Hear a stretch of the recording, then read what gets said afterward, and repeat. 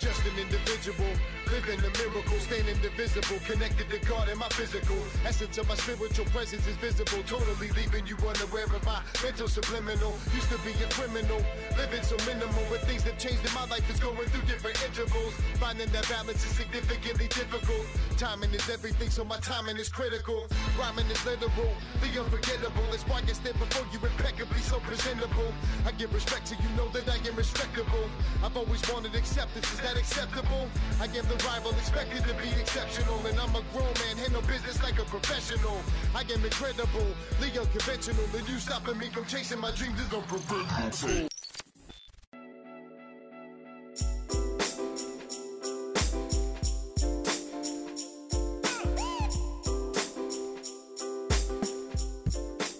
Good evening, welcome to NC Raw. My name is Steve Steen, sitting here with the entire NC Raw crew back in the house. The amazing Lion of Recovery, Caleb McCoy. What's up, bro? What's up, man? How you doing? Doing great, Glad bro. to be here. Yeah, awesome to see you. Yeah. The Devil Stomping Ninja. Hardcore, Devil Stomping Ninja, recovery champion. Get it right, bro. Recovery champion, hardcore, Devil Stomping Ninja. Richie Tannerhill, what's up, bro? Hey, man, you know, life is a little bit better than great, but I'm so committed. I'm going to hang in there till I do better. Welcome back. Yeah. We missed you. It's good to be back. Yes, we did. Me and Glad Caleb. to have You you missed me? back. I did. Did you miss me? You, brother. You know Okay. I missed you. Air hug, bro. Air hug. Courtney said if I get up, she's going to, like, give me the people's elbow off the top rope. So Absolutely. we're doing the air hug right now. Yeah, we held down the fort for you. It's kind of hard to believe that this is our 4th episode, right? It started off kind of like as a dream, an idea, just kind of something that me and Caleb had an idea, kind of put on paper, and here we are 4 episodes later. NC Raw kind of took life, so it's a beautiful thing. It's amazing. I just want to share with everybody that dreams will remain just dreams unless you write them down. Then they become goals, and you got to write down the steps to achieve those goals. So just be mindful of that.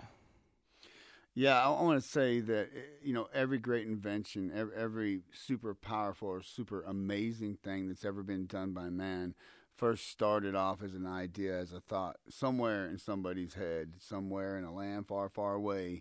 And then that thought had to travel from that head to that heart. So it's CBA, man. The conceive is the thought. If you can get the idea, if you can conceive it, and then you can get that idea from your head to your heart and believe it, what's next? What's the A stand for? Action. Well, No. I was thinking achieve it. It rhymes much better with conceive it, believe Okay, it. well, It's hey, going to take I action, tried, baby, man. to achieve it. So, yeah, you're feeling it. You're feeling it. Yeah, so it hasn't been bad for kind of three cats in recovery with an amazingly talented producer that can kind of put us together, make it sound good, and put on a good show for you guys. We got some amazing stuff planned for tonight. We have another special guest in the house. I'd like to introduce my amazing and beautiful girlfriend, Caitlin Ledford. She is such inspiration to me and to everybody else she comes in contact with. I think the reason she makes the impact she makes is because she believes in the things that she's selling, and people, she commits herself to her recovery, and she's constantly pushing herself to become a better person day in and day out, and so that's why she's so awesome, and I just love her to death, and I'm glad that she's here and to share some of her lived experiences and her understanding that she's gained through that. So we're blessed to have her here. Thanks for joining us, Caitlin. What's up, everybody? Oh, hashtag teardrop. I am so excited to be here tonight. There's so much talent, so many amazing people sitting at this table right now. And behind me, I am so excited to be here, truly blessed. You guys are doing amazing. So I wanted to ask you right off the get-go, what was it like? Because you were one of the first people to sit in and kind of observe us making the show last week. What was that experience like? Oh, it was awesome. I just love what you guys are doing. I love the atmosphere. I mean, surrounding yourself with positive people, positive connections. I mean, it's like it's funny because I talk to Caleb about it all the time. It's like a high. I mean, really, just being around such great people, making those connections, being able to share and talk about, things other than the things you talked about in your substance use. But it was awesome. I really enjoyed it. So I'm going to put you on the spot. Love it. What NC Raw style? It wouldn't be NC Raw if I didn't ask you, like, what could we do better? How could we improve the show after watching it from the outside? Oh, you need me on the show. No. we went out and did that. No, gosh, I love what you guys are doing. I can't really find too much. I mean, not anything that other than, more variety, but Yeah. I'm sure that's to come. So Thank you, Caitlin. That's good to know. We're going to continue to grow the thing and evolve episode by episode. So you ready to get down and share with our listeners let's do it. what your experience has been like in recovery? Let's do it. Definitely. So you're a local legend. I love it. Yes, I am. I guess we could just start. If you only knew. You roll with this guy. You're a local legend. Side by side. Wait. It's the other way around. Oh, is it? Okay. He's a local legend. All right. Rolling with me. Hey, can we keep her? That's up to him. Yeah, we keep her. She's all right. She's got a regular seat over there on that side of the table, I think. So let's just start from the beginning. Like, what's it like growing up in Cherokee? Kind of. I actually grew up pretty poor. I was the kid that was running around on the loop in Big Cove barefoot with leaves and twigs sticking out of my hair and everything. But yeah, my mom and dad, they didn't make a whole lot of money whenever I was younger. But, I mean, we got by. It was, I've never complained about my childhood. I mean, I've always had a close family. We always, would get together and have huge cookouts when my grandpa, Bill Ledford, was still alive. And we were a pretty close-knit family. I had a lot of cousins. We always spent time together and whatnot. What was this early school life like?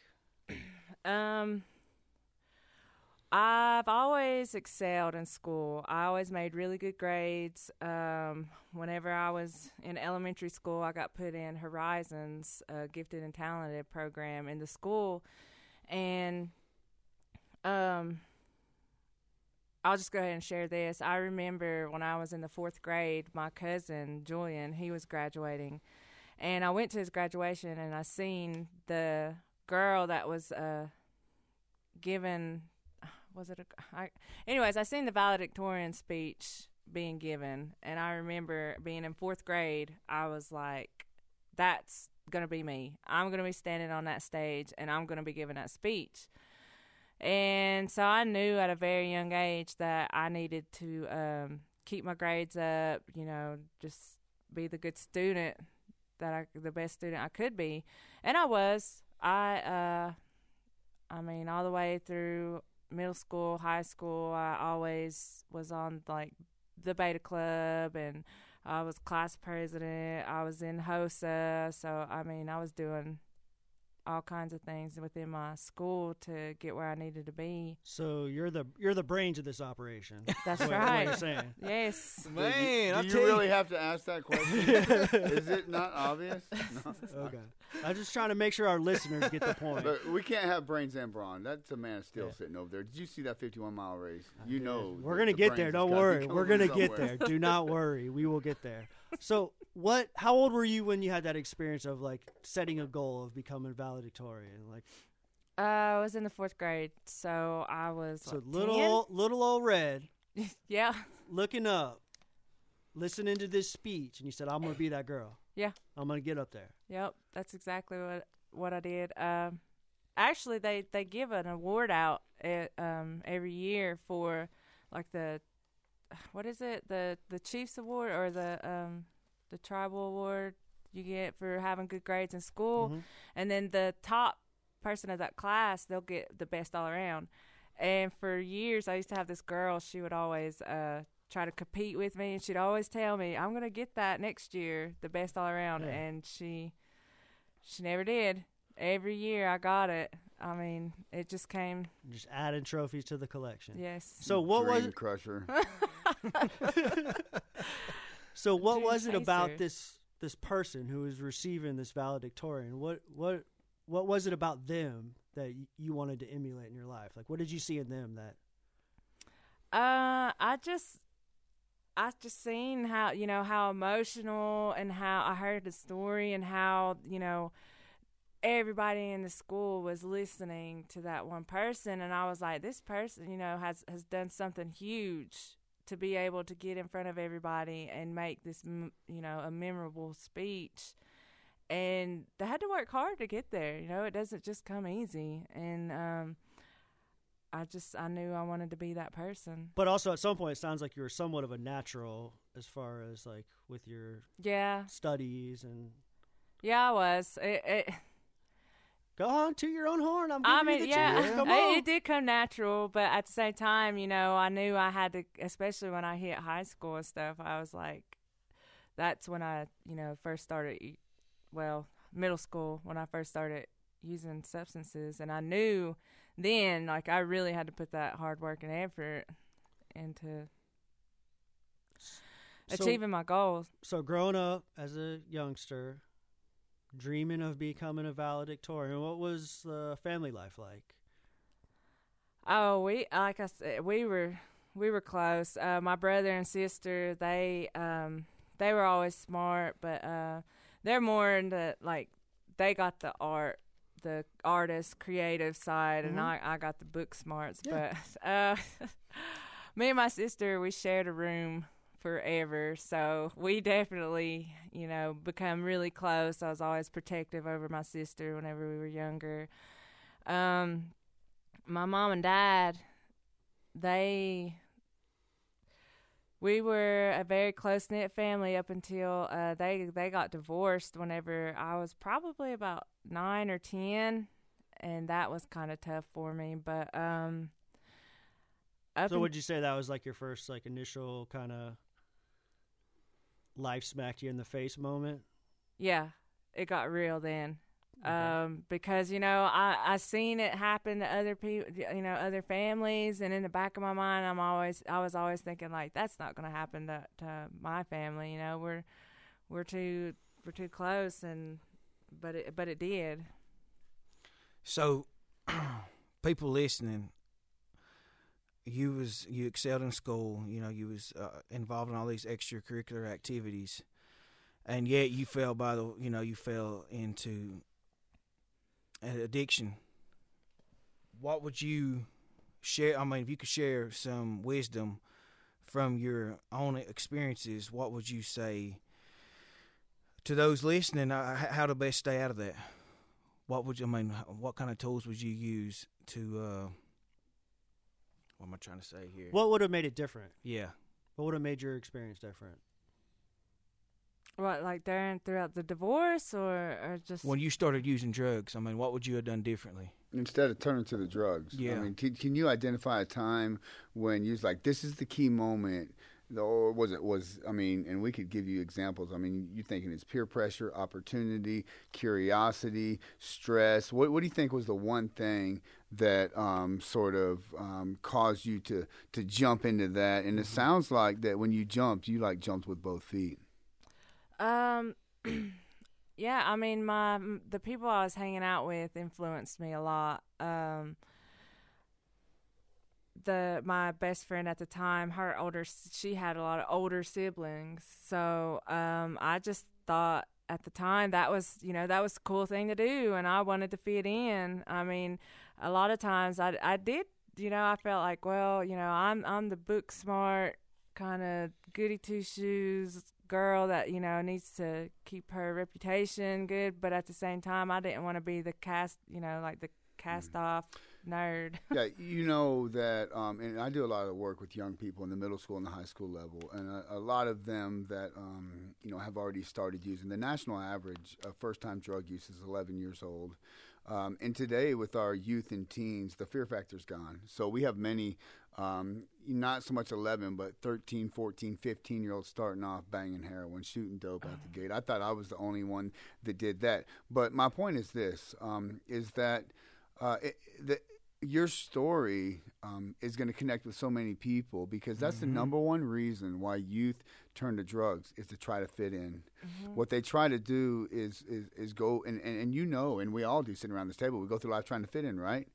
Imagine if you could go back to that time and change this one thing and understand that you didn't have to go through life trying to fit in. If you knew right then that you already fit in just the way you were. So we spend time telling each other that we're amazing. So reel it back to then, your time of using substances, and picture that Caitlin there. If she knew she was valuable and she was amazing and that she already fit in, do you think you would have still went down that path?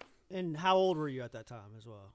I was 12 years old whenever I first experimented. I would say to, if you know it's going to, because obviously we're taught, that drugs are not, you're not supposed to do them. They're not good for you. And I did. Whenever I started using, I've now being in recovery, like I've seen all the signs. I've isolated myself from other people, but at the same time, I just stayed around those people that were using. So, just knowing that, knowing that I did fit in, that I didn't have to do those types of things just to fit in with that certain crowd. Like, there's other people there that have positive connections that I could have surrounded myself with. But at that time, in my head was like, that's who I want to go hang out with. That's who I want to like me. Absolutely. So I want to piggyback that with one more question, because it's just so appropriate to go right here. I heard you say that we're taught that drugs are bad and not to go down that path. But we're taught that by adults. And by the time you're 12, you know everything. Adults don't know anything, right? Yeah, so just imagine if it was your peers walking alongside you saying, hey, Caitlin, you're amazing. You're valuable. Man, you got a skill set. Come be a part of our group. We want to learn from you. You are so smart and beautiful and funny and all these things, all these great qualities that you have. If that what your peers were magnifying instead of, like I said, the adults, we're dumb, right? Because by the time you hit 12, you already know everything, right? You know you did. And then it's not our peers telling us that drugs are bad or that we shouldn't go down that path. It's the adults who, it's like it's us against them, right? Mm-hmm. So what if it was your peers, the people at your own age group, the people at your own age level saying, hey, what are you doing? You don't have to go down that path, girl. This is where it's at. Yes, that would be huge, because you're right. Anytime they had a speaker come in, it was an adult, or anytime, it was our teachers, it was our counselors, it was people that was older, and we're, like you said, whatever, I know everything. I don't need to listen to that. Just to kind of elaborate a little bit more on, how I wanted to fit in. This is really funny, actually. I used to compare myself to, Lisa Simpson. You went with a cartoon? Yeah. No, listen, it's kind of fun. Well, she's really smart. And cute. And then my brother was in the band. So I looked up to my brother and I was like, well, I'm going to go in a band. So what instrument did I choose to play? The saxophone. Of course. And it's a very hard instrument to learn how to play. So I stayed in there for my first year, and then I let the peer pressure get to me, and I heard other kids being made fun of, like, you're in band. And every time I got asked that, I was like, why, don't make fun of me. I like it. And I quit. I did. That was one of the, the few things that I did quit in school was band. And I let that get to me. And, then now that I'm older, I play the banjo, There you go. Now how cool is that? Yeah, and so like you knew where he was going with that, didn't you? So it's like when that's something that other people wish that they could do. So now being older, I'm like, dang, I could know how to play a saxophone if I just want to quit. But I let you stuck with it. Right, I let that peer pressure get to me, and it's so if your peers would have been like, oh my God, you're in band, you play the sax, how cool is that? Yes. Nice. Well, oh my God, you was in band? You played the sax? How cool was that? Yes. Lisa Simpson cool. Yeah. But you know, she's just a little bit cooler than cool, Yeah. which is what you done. You went from cool with the sax to way cool Way with cool. the banjo. There you go. So Girl Scruggs. Girl Scruggs. So much cooler than that. So you said it was around middle school. You kind of started getting into the wrong crowd and kind of hanging out in the wrong places, experimenting a little bit. Let's get into the progression. Like, what was the progression like from there? Wait, what do you mean? From that point, like what you were kind of experimenting with drugs a little bit at that time, and Oh, yeah. know, what was Yeah. the progression like? Yeah, so yeah, I started out smoking marijuana and then built up to drinking, and I started working when I was 14 years old at a restaurant, and I was surrounded by older people, and after work, that was the thing that they were doing, was going and drinking a lot. And so, you know, I was hanging out with the girls that I worked with, and they're like, come on, let's go to this party. So I just started going to parties with them all the time. And like I said, I was working, making good money, so I was able to afford to, you know, pitch in and do whatever. And it progressed from there. Later on, whenever when I was hitting high school is whenever I started using opiates, and so using pain pills. So I was able to hide it. I was able to I told one of my other friends we would always smoke weed together and do pills, and we're like, well, as long as we can do this and not let our grades start falling. If our grades start falling, then we know we got to quit. And her grades started falling, but she never quit, but mine never did. So I was like, well, I'm fine. I'm still doing the things that I need to be doing. I mean, I just justified it, made it time and time again. So how old were you when you had your first run-in with the law? Oh, Just getting after it. I was 14 years old. We were drinking, riding around Cherokee. There was a rod run there, and we were out drunk. Oh my gosh. Egging cars. Not just city cars either. Cop cars. So, yeah, like I got in a lot of trouble on that one. They took us, it was me and my friend that was in school with me and her older friend. And we went to the store like a couple times that night, bought eggs like 3 times. So they called us in, and I had to call my mom at like 4 o'clock that morning, and from the police station, because where I was only 14 years old. And oh my goodness, my mom, She was happy about that. I feared for my life. I almost told them to just take me on to jail. Yeah, she still scares me to this day sometimes. I love my mom. I love you, Mom. I heard she's an amazing Now we woman. know. Don't make me call mama. No. Do you use that one, Caleb? Don't make me call your mom. Yep, the medic. Yeah. She works for the EMT in Cherokee. Nice. Well, you let your mom know that I appreciate her service. Thank you for her doing what she does each day in and day out to make a positive difference in our community. Your mom's a rock star. You know, the funny thing about it is, I mean, Divine Connections is she saved me with 2 Narcan kits. Nice. And here we are Here we are. together. Together, sharing the message. Does she Share ever give you the message. look like, Yeah. don't you yeah. make me break out the Narcan She again, does. boy? She does. Yeah. Hey, don't you make her break out the Narcan again. Right. You know you got a lot of people looking at you. You both do. You know, one of the things that I really love about this story is that, you know, as a partnership, which is what I see in you two, that you're both out there. It's like, no shame. We're going to do our part to bring this rock star recovery message out of the darkness and into the light. And it's when I think about growing up, and we all have that sort of fairy tale love story that we dream about. Stop playing, guys. You know you had that story growing up. Act like you didn't have that story. But today in my life, where I'm at, that's the fairy tale sort of story that I think about today. Me and my partner, we're both in recovery together, and so to watch you two sort of and a little bit younger, not 1 or 2 years younger than me, but 1 or 2. Okay. Easy. Yeah, easy, vato. But you think about the younger generation that's out there.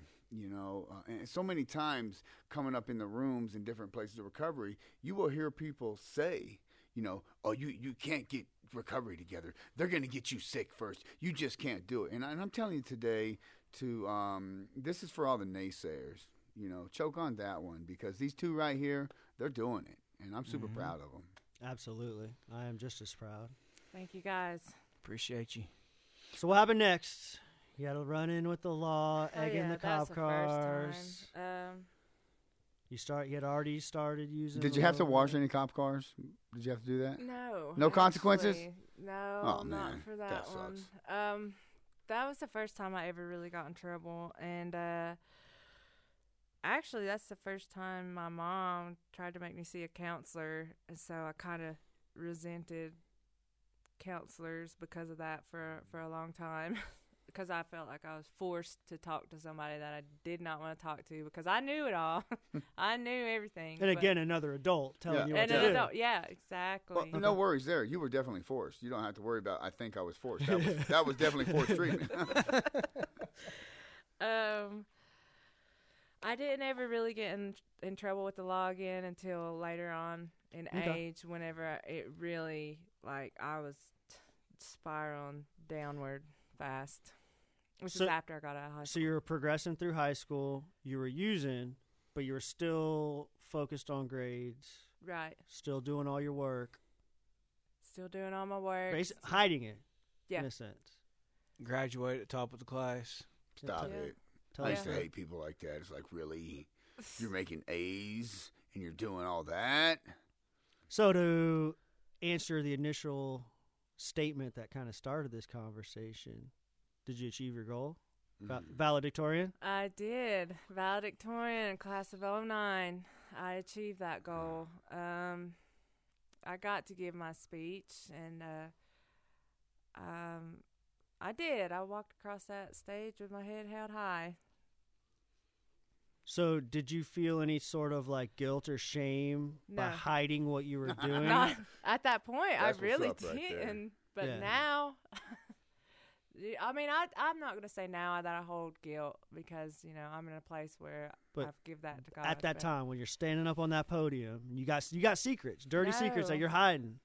That sounds awful for me to say it, I mean, but that's the truth. I don't think it does sound awful, man, because you did the work to get there. Regardless Yeah. of what you Yeah, were yeah. putting I in your did. body, the choices that you were making, you only got there for one reason, because you fought for that.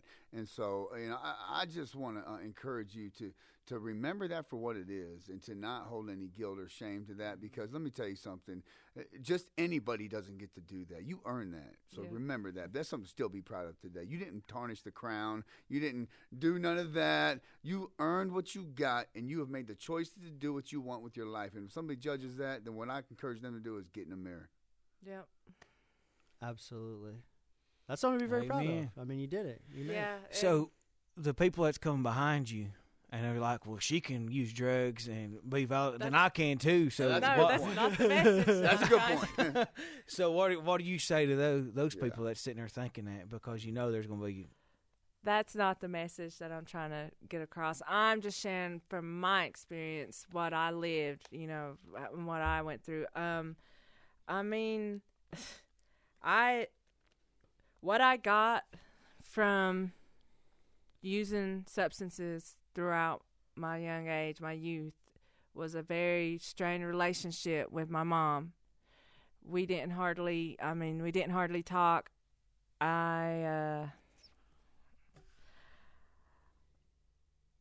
There was a point whenever I was in high school, me and my brother, we kind of lost our relationship. I mean, it came with some struggles, using and trying to hide all that, and I did have to put in a lot more work. I had to. It's not something that I would ever recommend for anybody. I mean, but there's just better ways. I mean, and what I got from all that was a very hard life after high school. It was not. I dropped out of college.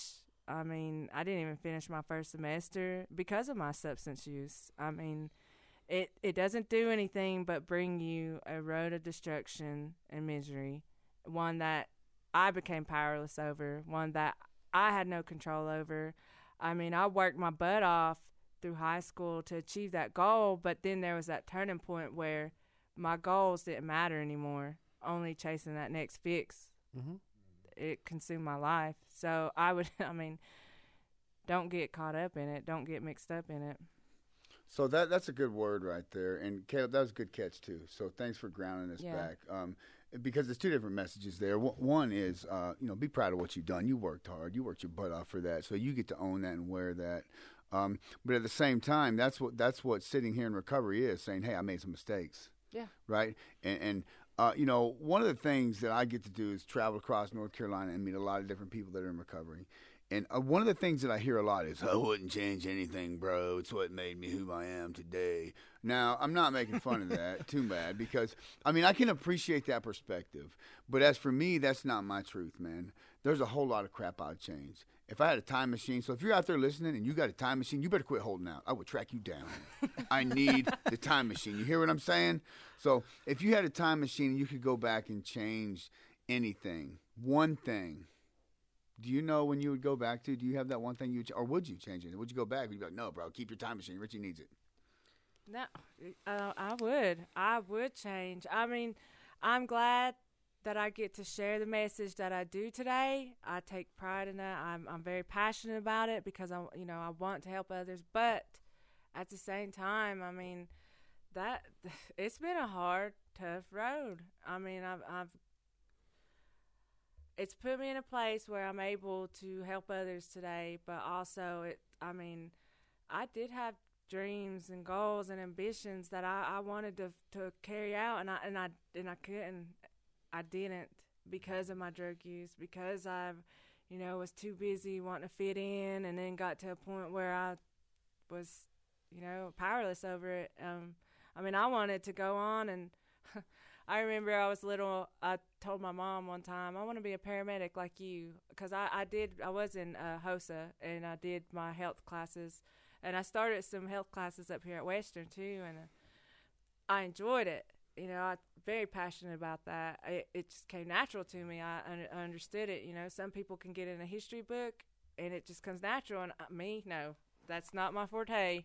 I don't do history, but give me medical terminology, anything like that, it just clicks. And my mama told me, no, I don't want you to be a paramedic. Not saying that, it's any less important than another job. She just said, you're destined to be something more. And then I'd actually wanted to be like a surgeon's assistant or something in that nature. And I mean, my substance use, stopped me from doing that. So you came here to Western. Didn't last. Short-lived. It's very short-lived. Yeah. What happened next? I didn't even get to finish my first semester, and I.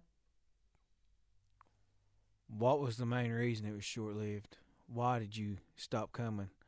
Because I think it was more than just your substance use. I think it maybe been because somebody you was with, or.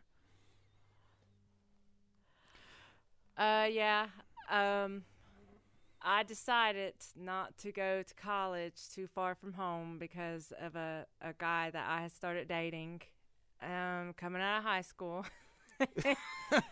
And, it kept me from, I decided to commute from Cherokee to here. And that's when I really got very heavier into my substance use. You guys were using together? Yeah. Okay. And yeah, it got to a point where I'd go to work at Granny's Kitchen, and then I'd get up in the mornings at like 6 o'clock, fly over here, make it to class. I scheduled all my classes on purpose, back to back to back, so I could get done around lunch, make it to work by 1:30, and then work, make my tip money to be able to get my substances to provide for both of us. For that night. For that night, and do it all over again the next day. And then it got to a point where didn't want to get out of bed. I was hurting, didn't want to get out of bed and come to class, and I was just like, whatever, I'm done with it. Sorry. Yeah, I gave up that easily. Did you finish a semester? No. Okay. No. I just want to share one of my favorite scriptures. 1 Corinthians 15:33 says, "Do not be deceived. Bad company corrupts good morals." And so that's why, I'm all about surrounding yourself with eagles and people that, build you up, and positive relationships in your life. I think that's very important, and I think that has a lot to do with why you fell deeper into your substance uses, because of those, not bad people, just bad choices that they was making. Right. So it sounds to me like you're saying, Caleb, that she needs to stick with you, brother. Absolutely. That's what I'm hearing. Amen. I'm picking up what you're putting down. All Are you picking up what he's putting down over there, Caleb? I already picked it Okay. up. Bam. Put it on my back. Yeah, and carried him through them 51 miles. That's well. Point not 4. 10, Point but 4, my bad. Yeah. No, I carried him through all of it. There you go. That's right. They say behind every good man's a strong woman. Mm-hmm. That's what I heard. Mine's 4'11" and a half. The half's really important. About like the 4.4. That's yeah. right. Yeah. So the time machine thing, I want to back up to that real quick, Steve, yeah. because what I heard, and this is really important because it tags teams off of what Caleb was saying is, hey, let's not get too off track and glorifying things that don't need to be glorified. So you have this dynamic, amazing valedictorian just getting raw with us and sharing her life experience and saying, I walked the stage, I achieved that goal. And then shortly after, because of the choices I was making, the things that I was putting in my body, my substance, I let my goals slip away. One thing is I want to encourage you to still continue to dream big. Set those goals and go get it, because life is not over, sister. You're still doing it. You're hitting its stride right now, and I think the best is yet to come. Why we sometimes get off on particular pathways in our journey is interesting. I've got a lot of questions for God. I'm going to tell you what, we're going to have a conversation. But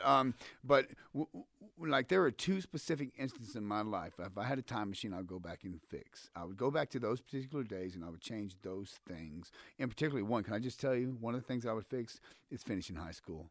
So you did that, and you didn't just finish it, like you finished it. You know what I'm saying? So that's pretty amazing. But is there I'm curious. I'm digging a little bit deeper. So is there that one thing, that one day, or just the one thing in general that you'd say, you know what, I would go back to this time in my life and I would fix that. That's the deal breaker or the deal maker that would have changed everything for me. For me, it would be when I dropped out of college. Okay. Yeah. So staying here. Yeah, I Nice. came, as soon as we were pulling up, I was like, oh. Do you know where you're at right now, by the way? Where are you at? Western Carolina University. You know what I'm saying? And you have now become the educator. So you are right here actually teaching from the same college that you left. So now you're presenting information and opportunity to others from the very university that you stepped away from. So you're back. You're back. You hear me? You're back. Yeah, I mean, my boss told me today, he's all the time telling me you're brilliant, and that's one thing that I would change is me not to have dropped out. And I guess that's something I do want to share if there are any young people listening, anybody really, don't let a relationship drag you down. And I can't place all the blame on that because, I am me. I made those choices, everything, choices and consequences. But at the same time, I was in the state where, I'm in love. I can't, I've got to do everything he wants me to do. And no, I mean, I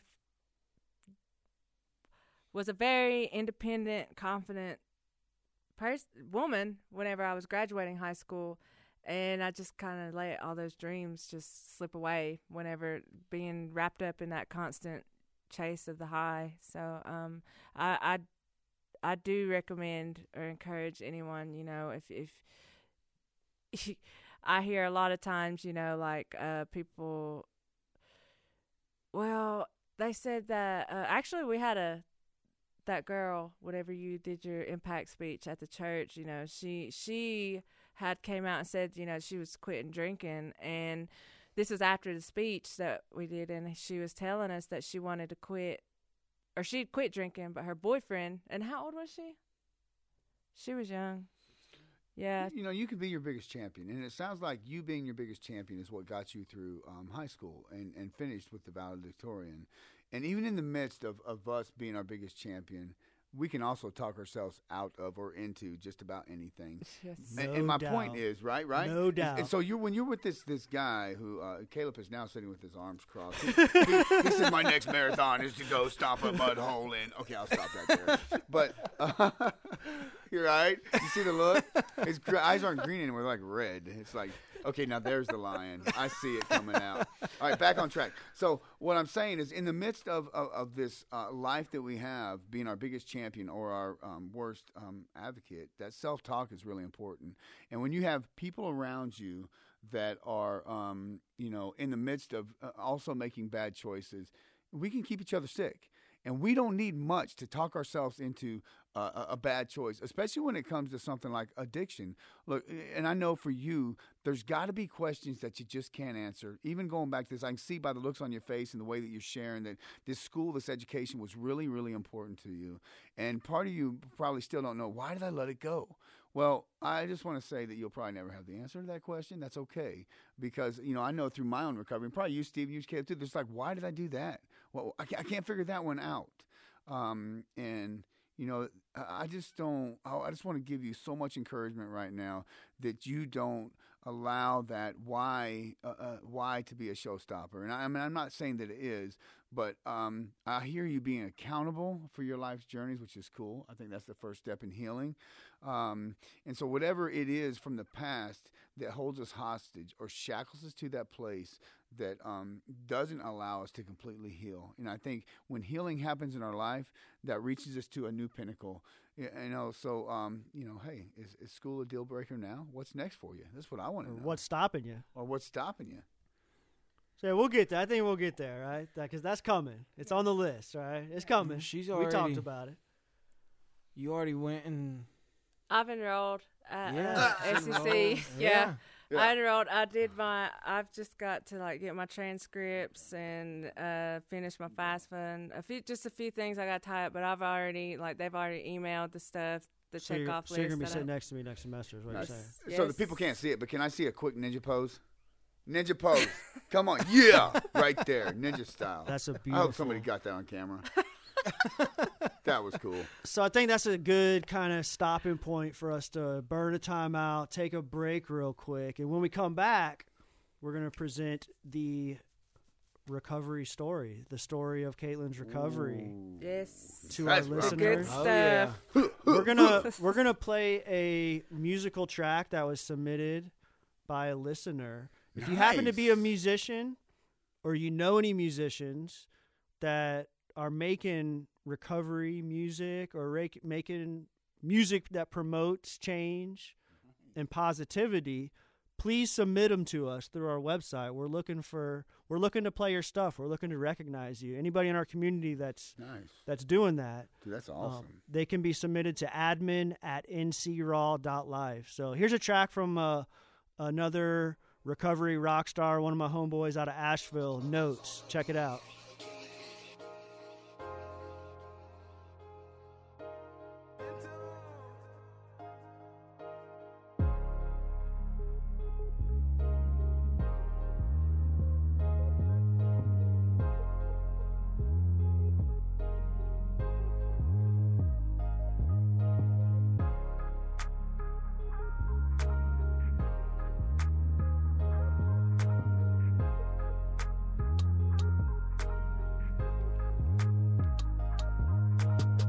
when it's all over, what the people gon' say. While I'm laying in the casket and my slideshow play, my best friend gave a sermon, it was raining that day. He always told me to chill hooks and make sure I pray. So the service got the serving in my soul, I got a feeling. So I floated to the section where the guests started mingling, and I overheard this dude say, I'm glad he stopped breathing. So I stopped right there, cause I wanna know the reason. He said, yeah, I knew Hooks. Him and my son, they were best friends, ride together, die together. That's how it's supposed to been. He lived and my son died. That's how that story ended. And I'm supposed to cry at his funeral? I'm not a friend. Then someone said you ain't never meet the new Hooks. After that, he turned from that life and he read books. Every day he showed up at work and told a different story about his trials and tribulations, his pain and God's glory. The man who spoke, he helped start my career. I was shocked, I was surprised, I was in tears he was here. And I wanted to tell his father that I tried to save his life, but he died so I could live that night.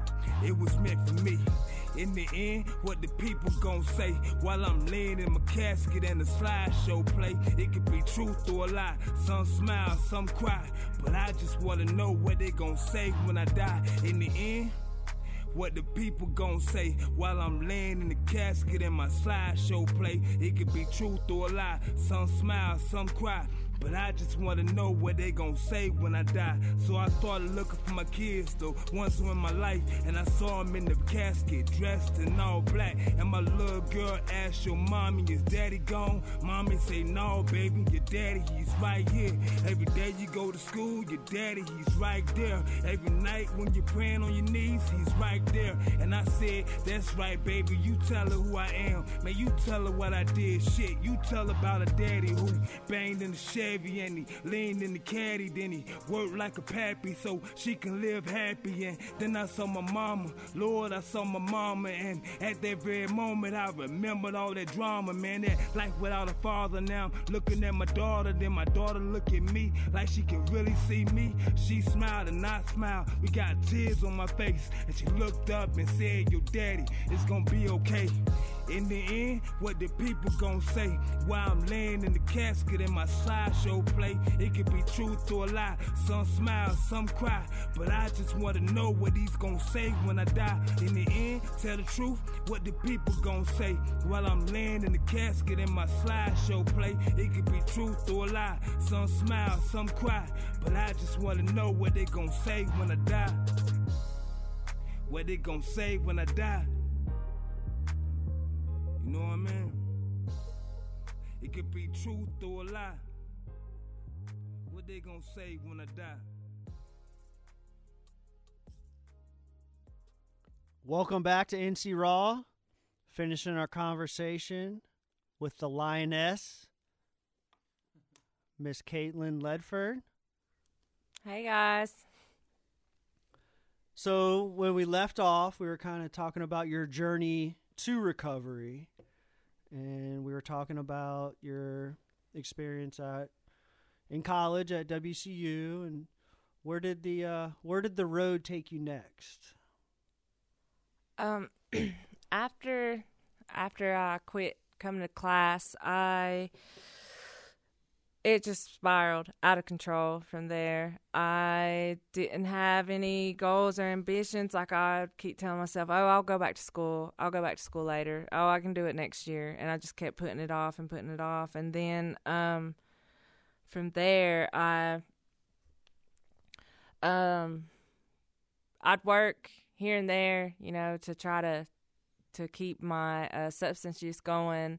And it finally came to a point where I decided that I would just start to get my funds by selling. And from that, eventually I got caught many times. It's not funny, but that's what happened. I ended up going in and out of jail. Each time I went to jail, I'd have my mom there to support me, and she'd give me the lecture, and I'd always be like, well, I'll do good, I promise, if you just come get me. And I'd manipulate her. I did it many times, and just to be able to get out, and I'd take off every time. And How many times do you think you were arrested over that span of?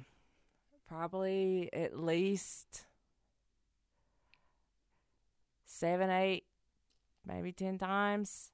There was a point whenever I wasn't working, I was going and stealing from stores, getting, either trading or selling it, whatever, to get money to be able to go and get what I needed. So when you're in jail, you'd make these calls to your mom and plead whatever you needed to get out. Yeah. Every time I'd tell her what she wanted to hear.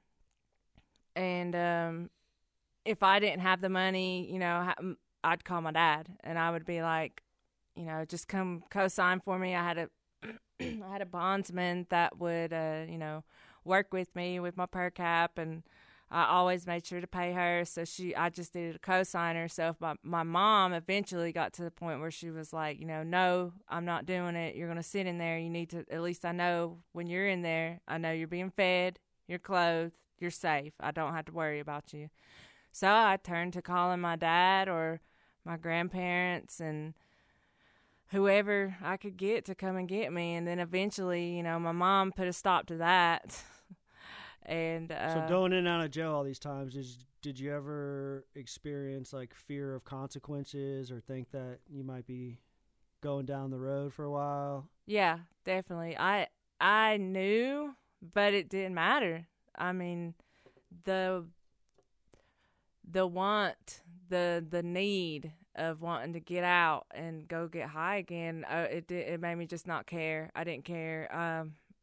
I'd get out and do the same thing over and over again. And I kind of was just in this attitude where I was like, well, I'm already in trouble, so I'm just going to run. I'm going to run as far away. I'm going to hide, that I'll hide as long as I can.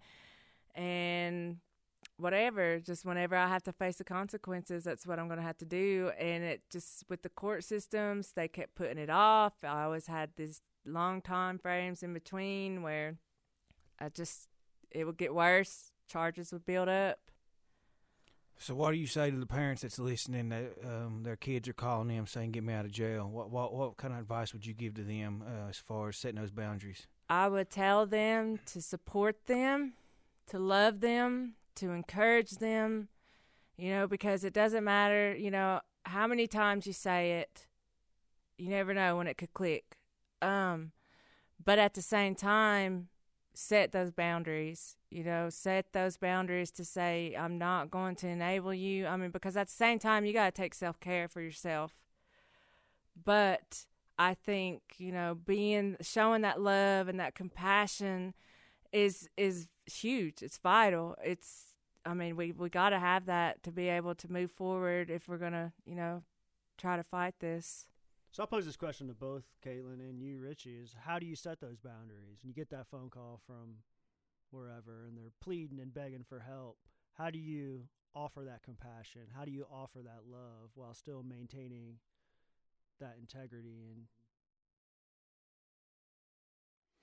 so I'll jump in here real quick because I want to know, and you can be thinking about this as a double question with what he asked. Is there a set amount of time? So as a parent, do I say, you got one get out of jail free card, bro, and that's it? Or is it 2, or is it none? How because I'm going to tell you, I'm a parent. And there's something about those kids that is like the sad puppy dog eyes. It's like, but I love you, daddy. And it's like, okay, you win. You love me. You got it. You got it figured out now. I'm going through it right now with my 16-year-old. Listen, it is not drugs, I don't think. Gavin, it better not be. I will fire down on you, boy. Ninja style. But it's other things in life. It's responsibilities. It's chores. It's, so many things that I think he's getting. It's like, he's 16. We're just now starting to be friends again. We went through a time, and so I know as a parent, we want to be there for our kids. And when you have your valedictorian daughter looking at you crying, and you know what? This is the thing that I know. In your heart, I know when you said, Mom, I'm done, that you meant it. You meant it at that moment. Because I can tell you from my own experience, all the times when I meant it. I meant it that I was going to shape up. I meant it that I was going to do better. And I didn't have no support. So what I'm saying is that when we say that we're going to do better, we're meaning it. You meant it. So as a parent, how do I interpret that? This is what I want to say. Moms, dads out there, you're amazing. And I want to tell you that your kids are lucky to have you Because as a young man growing up who didn't have a mom or dad to be there really for him in that way, they're lucky to have you. But listen, they're only going to have you if they're alive. And today, with the things that are out there, with the things that they're mixing, it's like shooting dice. It's rolling craps. We don't know what's in those drugs, and we're in the middle of what has been deemed the opioid epidemic. Can I just say the opioid epidemic is getting all this attention, but it's not the first thing to sweep our nation. Can I tell you that in the 80s, the same thing happened when crack cocaine nearly wiped out our African-American populations, largely because it swept through the projects and crushed people, man. Those things are still happening. It's still out there. And there's already one on the fringe now. It is called synthetic drugs. That's what's killing people now. Heroin, opioid pills, these things. Yeah, it's a real deal. But if we don't set our mindset to creating these recovery communities and understand that after the opioid epidemic, it's going to be something new. So jumping back to your question, Steve, how do I tell a parent what to do or what not to do? All I can tell you is this right here. There are no hopeless cases. Never give up. Never give up on your child, and sometimes you may have to never give up on them while they're in jail. Because if you're doing more for them than they're doing for themselves, that's when you cross the boundary. So just ask yourself, Mom and Dad, am I working harder for little Richie or little Caitlin than what little Richie or little Caitlin's working for themselves? If your answer to that is yes, then again, if I was law enforcement, I would call that a clue. It's time for them to do something for themselves. So at that point, when you're getting them out of jail, you know, I'll tell you, when my son calls me, and I pray he never does, but if he ever called me from jail, I would probably come get him once after he spent like 2 weeks, maybe 3. Well, 30 days. But then after that, the next one's on him, bro. So what would you say?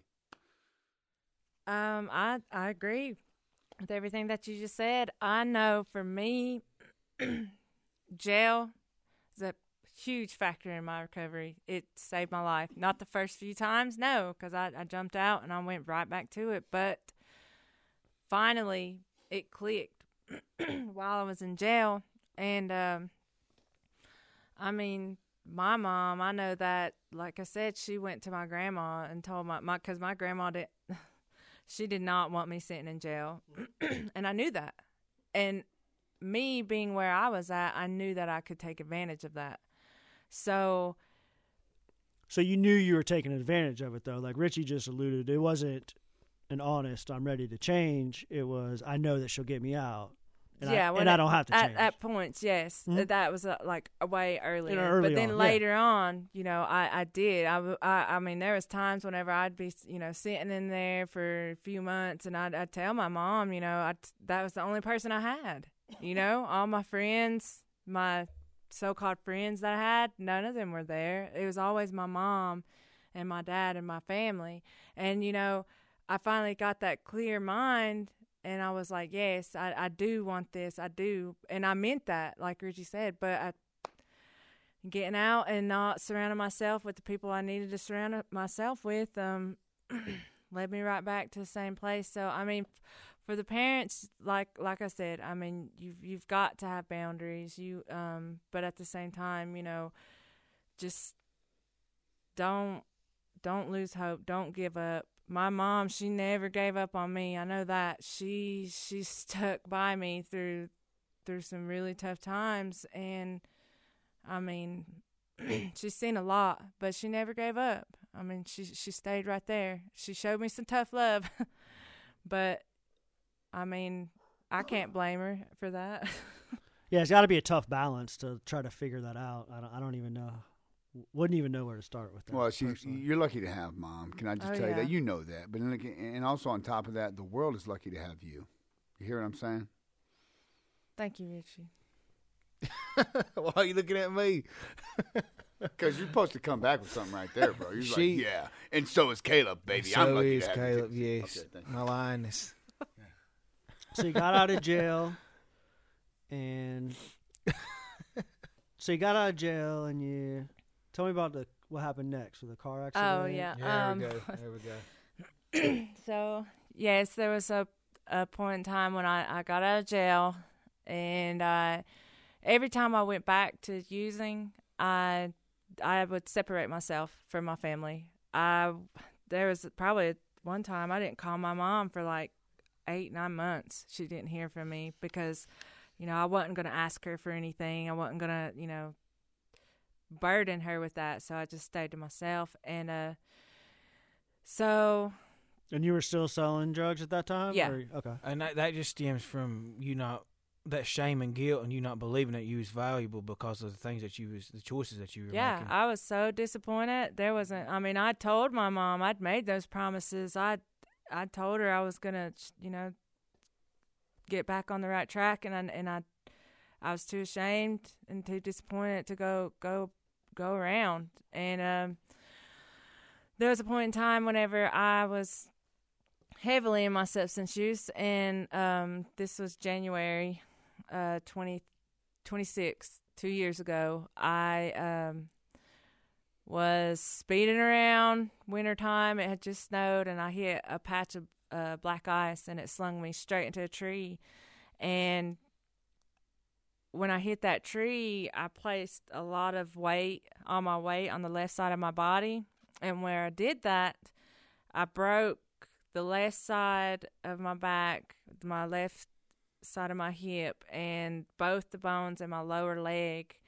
And I mean, literally, my leg was hanging there. And I had warrants at the time, like I said. So you were bracing for impact. Yeah. You saw it coming. It happened slow motion. Yeah. And I, raised my arm up and placed all that weight on one side, kind of turned my body a little bit, but had my foot firm on the floorboard. And when it made that impact, it just jarred my whole left side of my body. And I had warrants at the time, so I, like I said, I'd get out of jail, probably on probate or something, and be running from other charges. And so in my mind, I was like, I've got to get away from this. The ambulance is going to show up. Cops are going to show up. They're going to know that I'm high. They're going to know I'm using drugs. They're going to run my name. I've got to get away. And somebody had stopped, and I asked her, I was like, will you please help me get away? Take me to my friends. And she did. There's a girl that I knew. She actually would buy drugs from me. And literally when I was trying to step out of the car, I had to lift my leg. And when I did that, it just flop forward was hanging there. So she helped drag me to her vehicle, to her van. And we left. I just left the scene of the accident and went to my friends and, told them, I was like, we gotta go. And they get in and they're like, where are we going? And I was like, I don't know, but we're getting away from here. And then the bones were sticking out of your leg. Yeah, they were sticking. I have a big scar on my leg where it was coming out of my leg. But anyways. And that's why she's the lioness. That's right. With pain comes strength.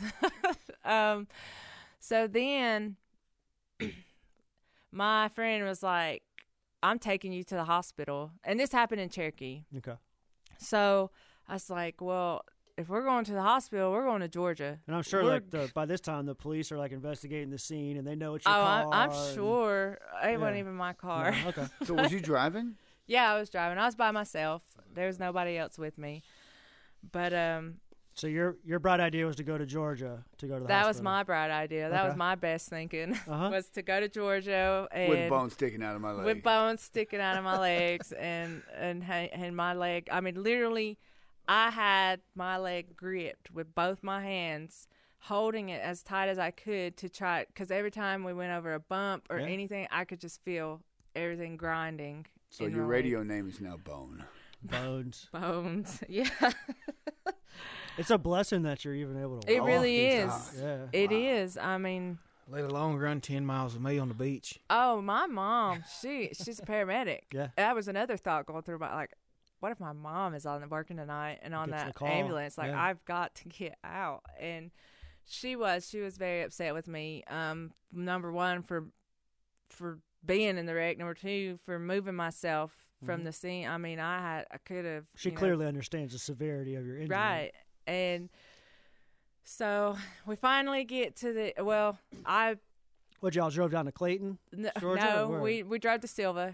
My friend was finally like, I'm not taking you anywhere but the hospital. I'll take you to Silva, but we're not going any further than Okay. that. So I was like, all right, whatever. If I go to jail, I guess I'm going to jail. So we get there, and they cut off my pants, and they tell me that they're going to have to do emergency surgery. So they take me to Asheville, and by that time, I'm by myself. Friends. Janet told me to call them, let them know what's going on, but I was out of like it. Richie always says, I got your back, bro. Yeah, they meant way back. Look, they're not coming like back. Can I another just tell you, town they're back. not coming back. So what's the deal with the pain? You had your own pain medication, right? Is that what it was, that you wasn't feeling the pain? I think I was in shock more than anything. The adrenaline, I was in shock. I mean, I was in pain. Don't let me sit here and act like I wasn't. But where I was in shock, I wasn't really like, I don't know. It was just. You wasn't in enough pain to go to jail. That's right. I hear you, sister. And that's Jail's the power painful. of addiction. That's the power of addiction right there. Yeah, and Yeah. the suckiness of jail. You're right. And then, going into jail, sitting there with that with a broken leg, that's definitely not something I wanted to do. But I did anyways. So, went to Mission In Asheville. by myself. They did emergency surgery that morning about 9 o'clock. Or no, I might have been, no, it was at 9. Come out of surgery. And I remember waking up probably about 7 that evening. And that's whenever I look down, and they have one of those back braces that goes all the way around you. It's like I called it a turtle shell. It was like a hard plastic thing that Velcroed on. I was in that, and I was like, whoa, what did I do, And my leg, it was hanging up, and of course I seen the staples and all the stitches and stuff, and then the doctor come in and told me that they had to put a metal rod into my leg. They had to go through my knee, put screws and a rod in, and they asked me, if I could. All right, then I asked to use the phone, and I called my mom, and I told my mom told me when she got there that that I was so incoherent in the message, she could barely understand me, and all she heard was Mission Hospital. So she told my sister to call up there, and they found out that I was the one there. So of course they come showing up, and the people, my family, were the first ones to show up, and of course, tears were shed. My mom was upset because she's, I like you said, I could have died in that car wreck, and at the time, I didn't really think about it like that. But I'm truly blessed to be here. I know that. I ended up going to stayed in Mission for 3 days. Oh, this is another thing. I remember one of the nurses crying because I would wake up and be in so much pain, and they couldn't give me anything because they knew that I was high, knew I was on drugs, but they didn't know how much I had done. So they, didn't want to risk overdosing me. Sure. So they couldn't regulate my pain, and I could see that nurse, she felt for me. But was it Xena the Princess Warrior, your nurse? yes, that It was her name. Yeah. I thought it was. No, this is a serious tip. Never mind. This is a serious question, though. I'm serious because she works there. Oh, okay. No, Yeah. Richie, Okay, I'm so never mind. out of it. I really don't. So throughout that entire process, did the thought of recovery or changing the way you lived your life even cross your mind? Was it something you pursued? It did. Actually, one of my friends that came to see me, I can't remember if she was still in a rehab over there or what was going on, or she was just living over there, but Samantha Bradley. Okay. She was one of the few people that. For those that don't know, our guest from last week? The last Last 2 weeks. episode. Yeah. Okay.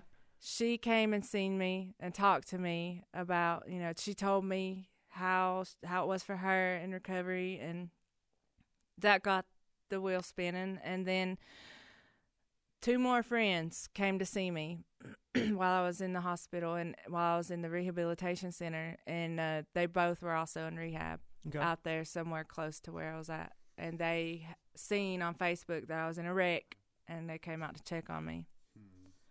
None of my using buddies came. Sure. So this was recovery friends to the rescue, not still, actively out there, using. Right. But these were people that were in recovery and were able to see with clarity that there was one of their sisters laid up over there in the hospital with some pretty serious injuries, and they wanted to come share the recovery message with you. Right.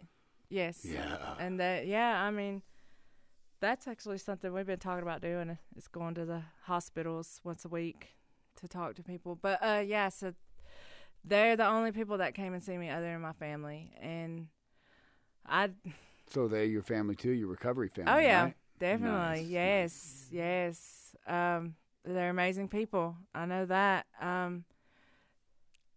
Unfortunately, did I stick to it? No, Yeah. I didn't. They gave me a prescription of pain pills, Sure. my favorite. So, I stayed at home, not even 24 hours. In a turtle shell. In a turtle shell. Full cast on your left leg. left the rehabilitation center early. They wanted to keep me longer, but as soon as I learned how to move up the stairs going backwards with a walker, I was like, I'm out of here, because I couldn't place any weight on the left side. So is it safe to say the reason you're so successful now in recovery is because you plug that same mentality of, I want to do whatever it takes to succeed and to thrive in this lifestyle, just like you did when you was using? Definitely. Yes, I went hard. And I'm very passionate, and that's a huge reason why I strive to do the things that I'm doing today. Being able to see the other amazing people and what they're doing in recovery, I mean, it pushes me that much more. So you got out of the hospital. You hit the streets 24 hours later. Yeah, ended up going to prison for For the previous for warrants? selling. Yeah, for selling, and went to prison like 6 months after that. So Raleigh? I still Raleigh? Huh? In Raleigh? Yeah, in Raleigh. Okay. Well, then I went to Swannanoa, but that was like mandatory. I had to do that. Mm-hmm. Then after that, when I got out, So you did your time there. I did my time there. When I got out, I went again back out after 2 days from being back home. Went around the same friends that I had been Were you hanging on out with. probation or parole? Or Yeah, I was on Okay. parole, and went around my same friends and wasn't even out a week and a half, and got arrested again for old charges for Cherokee. And that time, that was also for selling, so I had to do mandatory jail time in there. And that's whenever, I was like, I'm done. I'm sick of it. Had enough. I'd had enough. So what steps did you... So you were locked up in prison for the second time around, No, and you just decided once. for the first time? Yeah, first I went You're to in prison, jail. but I went out of prison long, and I went back, and Back then I went to jail. Yeah, to in jail. Cherokee. So you were in jail once again, and you decided you had had enough. Yeah, I pretty much was in jail for like the whole past year. So what initial steps did you take? Instead of calling my using buddies like I always had, like I did the whole time I was in prison, any of that, I just stuck with calling my mom. And one friend in particular, her name's Natasha Junaleska, she made a huge impact on me while I was in jail the last time. We both had got arrested together that time, and they put her in drug court. And she got out and she did well. I mean, every time I talked to her, she wrote me. She couldn't come and see me, but every time I talked to her, she was going to a meeting, or she was telling me, the things that she was doing in recovery, the job that she was working at, and that to me stood out. That to me, I was like, I want that. I can do that. I can do that, right? Exactly. If she can do that, why can't I do that? I can do that, and You are doing I that. am doing it. I am doing it. Lioness style, I might add. There you go.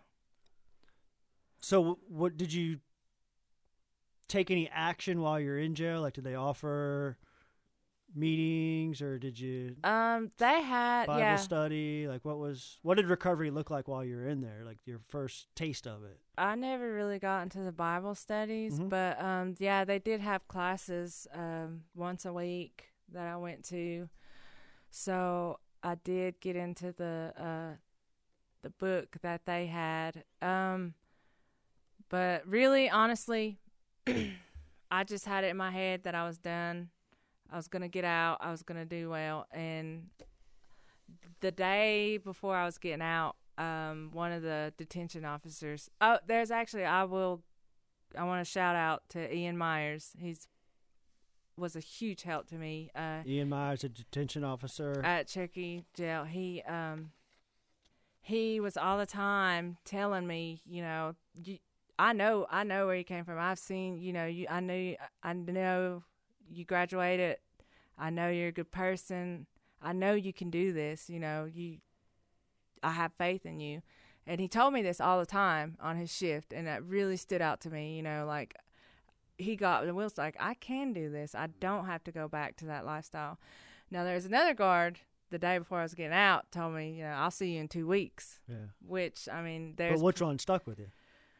Both. Both, yeah. That kind of, So you didn't lit throw the punch fire. the guard, right? That's good. And it sounds to me like you found a recovery ally within Ian. Yeah. So shout out to the allies out there, whether you're law enforcement, whether you're detention officers or community citizens or Courtney Stillwaltz or whoever you are. I want to give, at this point, a shout out to our allies because you just know that your voice has power. And so I'm glad that what I hear you saying is the voice of the ally, even though the other one stuck with you, was just a little bit louder. Yep. Let me ask you this without getting too – I'm going to jump ahead, but without going into too much detail. Have you seen him around Cherokee since you've been out? Oh, yeah. I tell him all the time. I've actually had dinner at his house with him and his girlfriend. Yeah. And, he really is a good person, and he truly did help me to believe in myself again. And that's that love and compassion. That's what changes the world, And I think that detention officers, police officers in general, have a huge opportunity to help change this culture by approaching people the right way, meeting them where they're at, and say I believe in you. Because the people that's struggling and going in and out of jail, that's all they ever know is I'm going to be back, because that's all they ever hear. So by him saying that to you, obviously, it made a huge impact with you, and I'm thankful for that. You're going to see that grow too, man. Mm-hmm. You are, and let me tell you right now, Steve, that what you got going on is more law enforcement assisted diversion programs out there. So I want to give a shout out, hashtag Waynesville Police Department, for implementing the first ever in this country lead law enforcement assisted diversion in a rural community. There's some other programs out there, but they're the first ever in the rural community, and this is because we have law enforcement allies. So shout out NC Harm Reduction Coalition for leading the charge on this. They're certainly a part of that. They've done great work all over the country. I remember when NC Harm Reduction come to North Carolina, and I first met Robert Childs a few years back. It was like one man and a mission and a couple of volunteers, and now they're across the state doing some great work. And I just want to tie this into your story, because what you were saying, Caleb, is important. Many people have and will continue to go farther than they ever thought they could or dreamed they could because somebody else thought they could. Mm-hmm. Mm-hmm. And the law enforcement officers are like the first one on the scene, the first one to touch you when you're vulnerable. That's right. Oftentimes, hey, we've got them. They're administering Narcan, y'all. We got law enforcement that are carrying Narcan, which is an opioid reversal. It blocks the receptors in your brain that receive the opioids and tells you to come back alive. And you're like, I am not happy about this, but I am alive. And so we got the law enforcement administering that. Caleb's one that's been brought back a couple of times with Narcan. Early in my addiction, I was hit with Narcan. I didn't even know what it was. We didn't even know it was called Narcan then. We just called it was wake this dude up. He's dying. But, and you know what? I'm glad that you brought him up, because it made an impression, and it still has today. And so, and that's what you're doing right now, Caitlin. Through your words, you're reaching out, and you're making an impression on other young ladies that are out there struggling. or other young people or other people in general, because, 4 people a day just in our state is too many. It's like 170-something people a day across this nation we lose to addiction, to overdose, a preventable death. Can I tell you, the number one cause for accidental death in this nation is overdose, and it's because other people never found their hope. They didn't find it. They didn't have their Caitlin story, their Ian to reach out to them, or the amazing Caleb to come walk alongside them. And that's why we're doing what we're doing. I believe that's why you're speaking out, and sharing your story, absolutely. Caitlin. Because can you imagine? If it was any other thing than addiction, imagine if we had 174 black bears rolling up on Main Street down here, kicking over dead every day. The entire nation would be outraged. What if down there at your run down there at the beach, man, you had 174 porpoises washing up on the beach? Bro, we would have people coming out of the woodwork to stand and protest. Can I tell you, our people are not any less important? That's right. So you got out of jail. Started recovery. Back in your stomping grounds, right? Yeah. I went back to my mom's. She's always given me that support. I've always had a home there. I just, didn't want to go back home when I was using. But I went home. I was on house arrest. And it was funny because the PO putting my bracelet on, he was like, now, before I put this bracelet on, are we going to for real do this time? So I was like, of course, yeah, let's do it. Put it on. Because he told me, he's like, I don't want to waste my time. And I was like, let's do it. Went home. My friend Natasha and my friend Rachel Taylor, they both, they'd come up and see me. Because I couldn't leave the house for 24 hours a day. Like, if I wanted food, my mom would have to bring it home if she wasn't going to cook at home. Room service. Yeah. Nice. Yeah, definitely. So how long did that last? You couldn't leave the house, so you couldn't. About a month. You couldn't hit meetings. You had to do a little bit of. Right. I good couldn't time do first. anything. I learned how to play banjo with my mom. That's what I did. Still playing the banjo. Day one of And her recovery. stomping Learn how to grounds. play the banjo. Yeah. I mean, I did really. I'd come up and I'd be like, check it out. Start picking it for them, and they'd be laughing at me. What's it sound like when you play the banjo? Give me a tune. Come on, just off the cuff. You can do it. You're lying. girl, we're Scruggs. gonna hold it for another episode. Oh, I'm my gonna have her word. bring a Not banjo even a up in teaser. here. Like, You did it well. come on. You've heard me play Just before, like I guess. They would come up and see me because she knew like I needed that support. So again, your recovery peeps. Yeah. They came met you through. where you were at. Yes. Because you couldn't leave the house. When you were locked up, they were there for you. Yeah. When you were locked up, writing you letters, calling and talking to them every day. When you got out, you're on house arrest. They came to you, met you where you're at, supported you. I told Tasha, I was like, I need you. I can do this, but I need you. I need you there. I need your help. And she's like, you got it. As long as, you're going to put in the work, I'm there. And she was. And finally, because I kept asking my PO, I was like, so when can I get a job? Or when can I, and she's like, build that trust.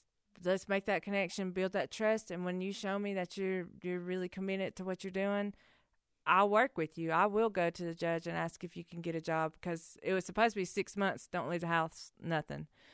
And finally, after about a month, she said I could start going to meetings as long as, I told her where I was going and everything. And when I got home, she was fine with it. No, I was I was doing the hand signal thing. But I want to put a plug there. One of the things that gets attention is data and dollars. And because you're working on your relationship with your PO, do you think, and for others that may not know this, could it have been helpful if you'd went to your PO and said, look, PO person, dude, lady, whoever it was, did you know that the number one contributing factor to sustained recovery is employment? Do you think that would have helped you get employment sooner? Now, look, it's recovery. It's like, I need employment. And it's not like saying that you have to have a job to be in recovery. We're saying that because employment provides an income. It provides meaning and purpose. It provides something to do with your time. And being able to have that type of dialogue with people like POs, I think, can be really effective and important. And so knowing what you know now and going back, to be able to communicate that with your PO, you done a month, really? You killed it. I'm just saying. But for those that may not have that type of relationship, putting that type of information in their hands or in their arsenal can be really powerful when it comes to communicating a language that your PO may not get. They get data, they get dollars. They want you to be successful no matter what we may think about them. And when you're telling them something like that, it's like, look, bro, I get the whole PO thing. But, did you know that employment is the number one contributing factor to sustained recovery? So for those of you out there that didn't know that, number one. Number two is housing, permanent safe housing. It sounds like you had that one under control with room service, I might add. Nice. Shout out, Mom. I totally agree, yeah, because early in recovery, having that idle time on your hands could be, for some people, very dangerous. Did you ever think about leaving? No. Keep it Rizzy. No, I mean, Raw. Did I want to leave? Yes, but Richie, there was so many times whenever I would try to, I'd be like, call my friends up, just bring it up here to the house. My mom's working, whatever. But it was just this time was different. Yeah. Good for you. I'm proud of you. Has anyone told you today you're amazing? Yes, they have, Caleb. Good job, Caleb McCoy. And my boss, Kurt. Today. Shout out Kurt, #boss. He is amazing. That's another huge part of my recovery. I did get to start working, and I work at a recovery-based, it's a contract through the tribe. What's it called? Mothertown Healing Project through Taro. Oh, my. They just formed a partnership with ACC. So yeah. You went back into work, into the recovery movement like that quick? Yeah. Yeah. You're my hero.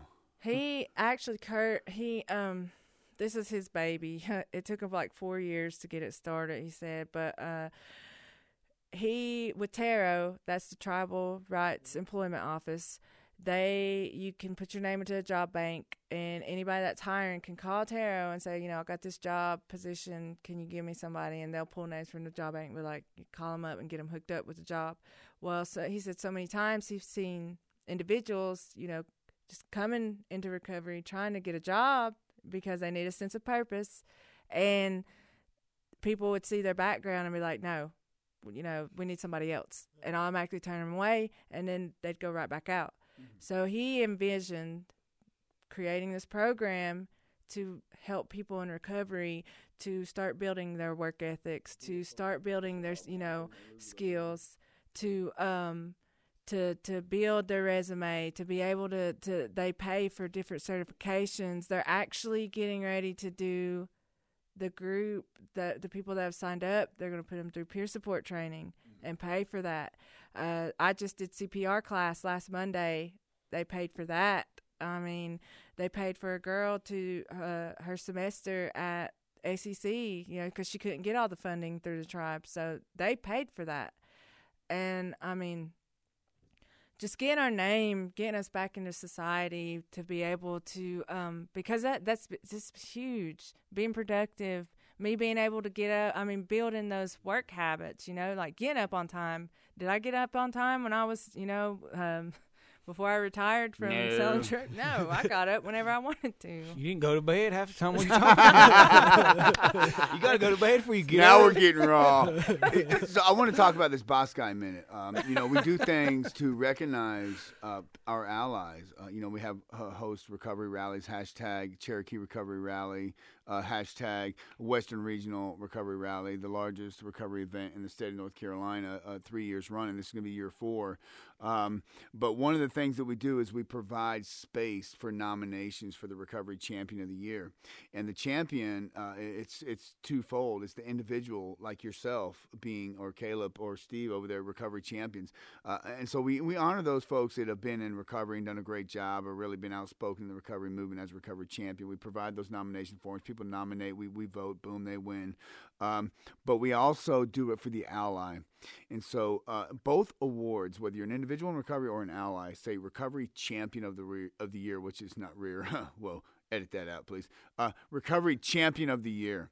And so whether you're an ally or an individual, you get to be the recovery champion. So this guy needs to be nominated. Okay.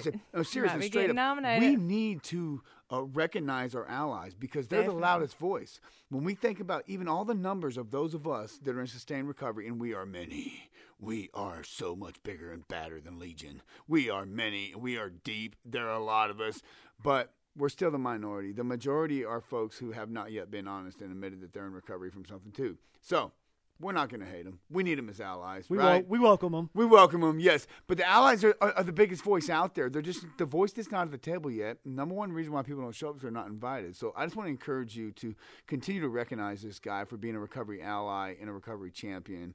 That touches my heart because I see what a difference it's made in your life. And as you're talking, I don't know if you recognize, if anybody else did, but you sat up straighter. Your smile got bigger. Your words got stronger because you begin to talk about something that was really important to you that provides you meaning and purpose, your employment. And so, shout out, dude. I forgot your name, but Curtis Wildcat. Curtis Wildcat, bro. You the man. Wildcat, rocking it out. # Wildcat Curtis, dude. Yo. Yeah, definitely. It's the program is. Yeah, it sounds like that program was like very influential in where you're at today. Saved It a lot still of lives. is, right? It Still is? Yeah, It saved a lot of lives. It has. So It's- what is the program done for you? Like, what was your role in that program as you entered it to this point today? Like, what did you do on a daily basis? What were your Well, when I started, it was the summertime, so we were working in a garden, sweating, crying, no, getting sunburnt, no. Well, I That's think the I problem. was, Keep it I think raw. I was the only Keep one it that raw. got sunburnt. But anyways, we grew a garden, and how many people, that's been in substance use could say that, and now I'm out there growing a garden. The vegetables we got from it, we took to like the Solid Care Center, Solid Manor, gave them to the elders. When it got colder, we've done a lot of outside labor work. We've cleaned a lot of elders' homes, brush sites. Cleared a lot of brush out. We built the overhang on somebody's porch. The recovery rally. Come on now. We were a huge part of that. Yeah. Taro donated so much money to that, Nice. and we made cornhole boards that we gave away, raffled off. We made those. We bought all the materials and actually made them. Power saws. They Did didn't you let me grow work the on that, stuff but- you grow in your garden? Do you give it away and like for people to eat? Because last time Yeah. I growed a garden, they called it manufacturing. Yeah, and we actually got to take it home too, and then it had big boxes full of it. That's manufacturing veggies now. That was beautiful. So you're working through this program. They're putting you to work. You're forming a recovery support and community around yourself. And then the recovery line shows up. Bam. Let me hear you. Here we roar. go. You got to have a roar, baby. Come on. We're going to work on that after the show. Oh, that's Courtney right. can That's I right. was like, get ready for Courtney it. can put a roar in there for Can us. you do that, Court? Okay, we're going to work on it after the show, and then next show, it's going to be the real. Okay. roar. The real McCoy. The real McCoy. The real McCoy. Oh, that's a good one. I'm picking up what you're putting down there, Lion. I sent some aversion to the topic. No. Yeah. Yeah. Then pranced along the recovery line. Pranced So, along. Two people in Oh. long-term recovery working towards the same message. Form an alliance. Right? Come on. Yeah. Allegiance, baby. I seen a lot of what Caleb was doing in the community, and I've always been, anyone that's coming into recovery or, trying to find their way, I've always been someone to support them. And I did voice, we knew each other beforehand, Sure. but not to the extent of what it is now. Oh. Jump in anytime. Go ahead. You got it. You're doing a good job. What does your side of the story look like?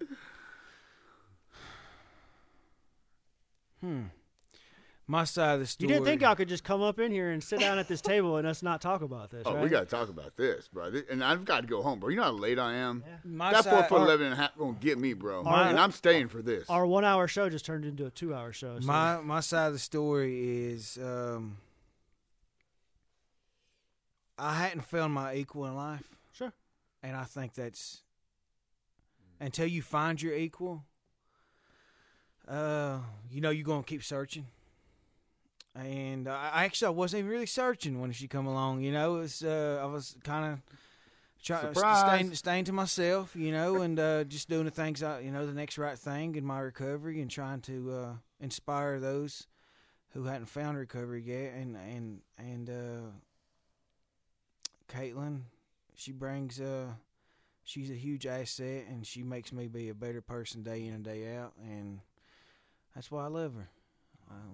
She pushes me to be a better me every day.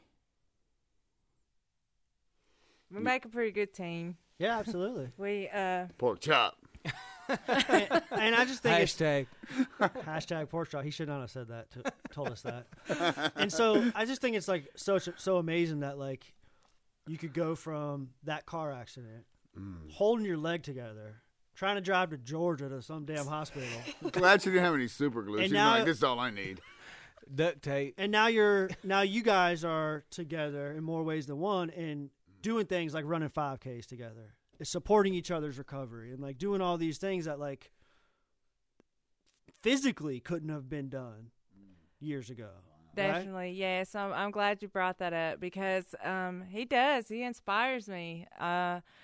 He there for a long time. I said I couldn't run. No, and having that balance in your life is really important. Not just the emotional, mental, not just that, but having that physical balance. And at the time, I was like, no, what are you talking about exercising?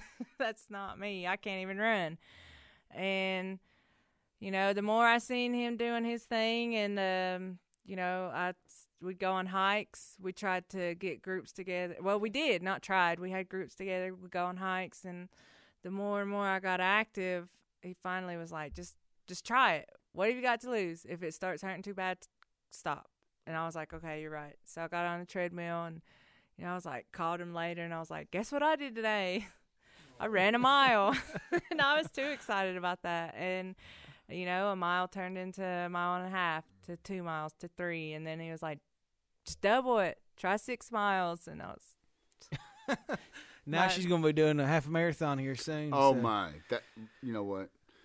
That Yeah. is such a great story because it's inspiring to others. You got the broken leg, you got the car wreck, and you got that. But how many times in life do we limit ourselves by telling ourselves we can't? Yeah. Whether you Can we say, just not get rid of that word? Can we just say can the can't? And if you're going to use it, at least be honest and say what's true, which is I'm not willing to try or I don't That's want right. to. Is those not the true words? Whether you say you can or can't do something, you're usually right. Oh, yeah, that sounds familiar. Yeah, that's a good one, You're Caleb. stealing all your slug lines. Oh, no. It's free. It's a free gift. Because let me tell you something. Anything these two are out there in the community pushing and supporting, I'm backing it up. I already told them. Anywhere you see Richie Tannerhill, you're automatically invited. You're automatically on the team. Same goes for you, Robin, Courtney over there. You don't have to be invited. You just come. You see me show up, you're like, oh, bro, they'll let Richie in there. Anyone's invited. So just know you're on the team. Don't wait for your special invitation because, look, I know that we're like-minded. And in all the rooms that I go in, the different things that I get the opportunity to do, like I carry you with me. You all become a part of my recovery. Yeah. So by sitting here tonight and listening to your story, it's like I can't sit still anyway. But it's like it's a miracle that I'm still right here in this chair, y'all. I'm just saying because after hearing a story like that, it's like I want to go conquer the world. Can we not just go do that before midnight? Let's do it. Go run a little bit, Richie. Well, Courtney, can we do that? She's the boss. I'm learning my role really quick. Run around this campus. Yeah. So that's a perfect segue. You're kind of talking about your recovery, and I think I'll start to wrap it up with this last question, is that what does define Caitlin Ledford's recovery? What does it consist of? What does it look like? What is your routine? What do you do on a daily basis to sustain, support, continue to grow? What's the foundation that you All of build it. the rest of it on? All of it. Okay. I pray every morning. I have a very close relationship with God. When I first came into recovery, it wasn't so much like that, but now I know that through God's will, I can do anything. I go to my classes, I go to work, I work hard, I put in the work and the effort. I've been doing that to get to where I'm at today. Before I really go into this, I just want to say real quick too that a very life-changing moment for me in my recovery has been when I met this man right here, Richie Tannerhill. When I did my training, the 40-hour training for the peer support, it was the worst week of my life, but best week of my life. I was sick. I was too. You brought this was like The Walking Dead, man. I had to bring in masks. It's like I'm passing out mask emergency, and I'm like, give me 3 feet. I'm a hugger, but you better back up. But okay, let me just say. So I get a text message from Caleb. It's a picture of 2 applications for the peer support. One said Caleb at the top, and the other one said Caitlin. And I was like, awesome, okay. Well, let's do it. What have I got to lose? If I didn't do anything with the certificate, then I have that. I learn. I anything that I do, I can learn from it. Yeah. So I was like, of course I want to do it. He went out of his way to get us in the class because the class was full, and he still let me and Caleb in there. Shh. And supposed to keep it on a DL. Oh, well. It's okay. You know what? We fight for those that fight for themselves, and I'm here to stand tall and stand behind that because, I didn't do that work. You did the work. You submitted the applications. You guys and gal went through the same process that everybody else did. It's just that every now and then you feel a connection to those that want it most. And you two showed up and you suited up and you showed up through the midst of a week that was very trying and challenging. And so it's not like you skipped anybody. It's not like you went and done anything less than anybody else done. You fought for what you wanted. Let me tell you something, I honor that. When I see those that want something, that are going to go get it, and it's not like, because I made Caleb jump through some hoops. He did those things. And then I fought for you, and some people, dropped out, and we made sure that you got in there because I fight for those that fight for it. And I knew that beyond that week that our lives had crossed paths for a reason. So now tell us about what happened once you got in. Oh, it was amazing. I learned so much. The first day, I really didn't know how to take Richie. I was like, I even have people warn me. They're like, "Oh, when you meet him, he's gonna be right there in your face," and he was.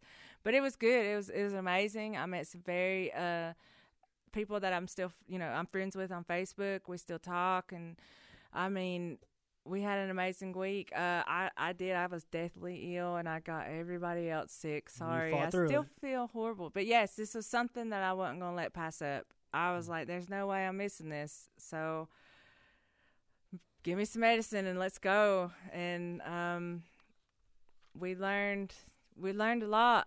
That's where I learned to be that person to put my hand out. Yeah. To say, here, let me help you, to show that compassion, to let somebody else know that, hey, I believe in you, because I didn't hear that enough from people that I felt like knew what I was going through. Sure. And just that love and that compassion, just taking that time out, that small window of opportunity and saying, I understand and I believe in you, can ultimately, get the wheels turning. Sure. And to be able to make a difference like that in somebody's life, that to me is that's fulfilling. That's my recovery. That's what I do. That's what that's why I'm doing the things that I'm doing. It's just, we only get to keep what we have by giving it away. That's right. I want to say, Richie, I went in there thinking I was set them all, had my ways set as far as the stigma related, the whole addict. This is a whole other conversation that's going to happen. It's fixing to get wrong. But I just wanted to say to Richie, I I thank you, buddy. You opened my eyes to what it takes to help change the world, and I love you for that, man. You're a true blessing, and if we had more Richie Tannerhills in the world, this would be a lot better place to live in. And I appreciate you for all that you do, and just the work that you put into making this a better place to live. And I love you, buddy. Well, listen, I love you too. And the world has one Richie Tannerhill, and I don't know if it can stand anymore, but let me tell you what it's got. It's got my man Steve. It's got Caleb's. It's got Caitlin. It's got Courtney's. It's got a team of recovery warrior ninjas that have our own particular addition and mark to make on this world. And you know what? What I learned through my journey is that when we give things away, when we give our love away, if it's truly love, we have no expectation on return on investment. And so when I give you whatever I have, it's a free gift. It's that gift of love because I love you, and I can say that, and I love you, and you, and you, and I love you. Eventually, see, I knew I was going to get a smile, face or not. I'm going to keep working on you. I'm not giving up on you. She has game face when we're in the studio, bro. Yeah, game face she's not playing around. She's like, get back to the point, bro, before I whip you. And I'm like, I believe that she will do that. So I'm sitting still. Let me go right back here. Those words of wisdom, the compliments that you give me, I've received them humbly. And I want you to know that you become a part of my story. You're my recovery. You make me stronger. So those days when I'm out there struggling and those bad 5 minutes come, they're coming. It's not like I've reached some pinnacle and life's like fixed now. Even though part of my recovery is faith-based, God makes me do the work, man. And I call that recovery. It's every day. So, and I shared this with y'all in peer sport training, that I get to sit back and at times draw from you. So even though I may not be on Faced Hooked as much as I would like to, because time is limited, when you're telling me to pray for you because you got a 51.4 mile run coming up, you hear what I'm saying? I'm teachable, 0.4, you feel me? Like I'm praying for you, bro. And it don't take that much work because it's easy to pray for people. Because what I see when I look at you and you is I see David.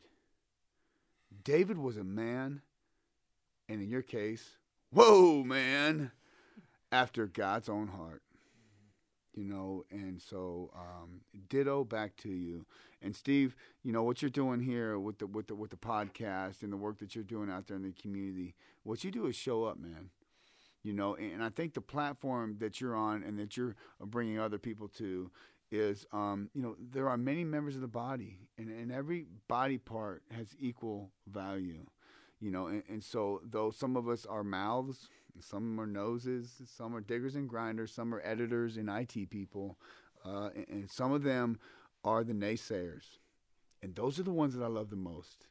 I love them when they come into training set in their ways. And then they say, you'll never change me, brother. And I'm like, good, because I'm not trying to. And then one bright Thursday afternoon, they say, I'm man enough to admit when I'm wrong. Not that it was about right or wrong. Dude, I love totally y'all. covering this. Coming back at you. We are totally covering this. So there's more to the story. That's what I hear you saying. There has to be more to the story. So we are running out of time. But I do want to kind of end it on a moment that you guys shared this weekend on the beach.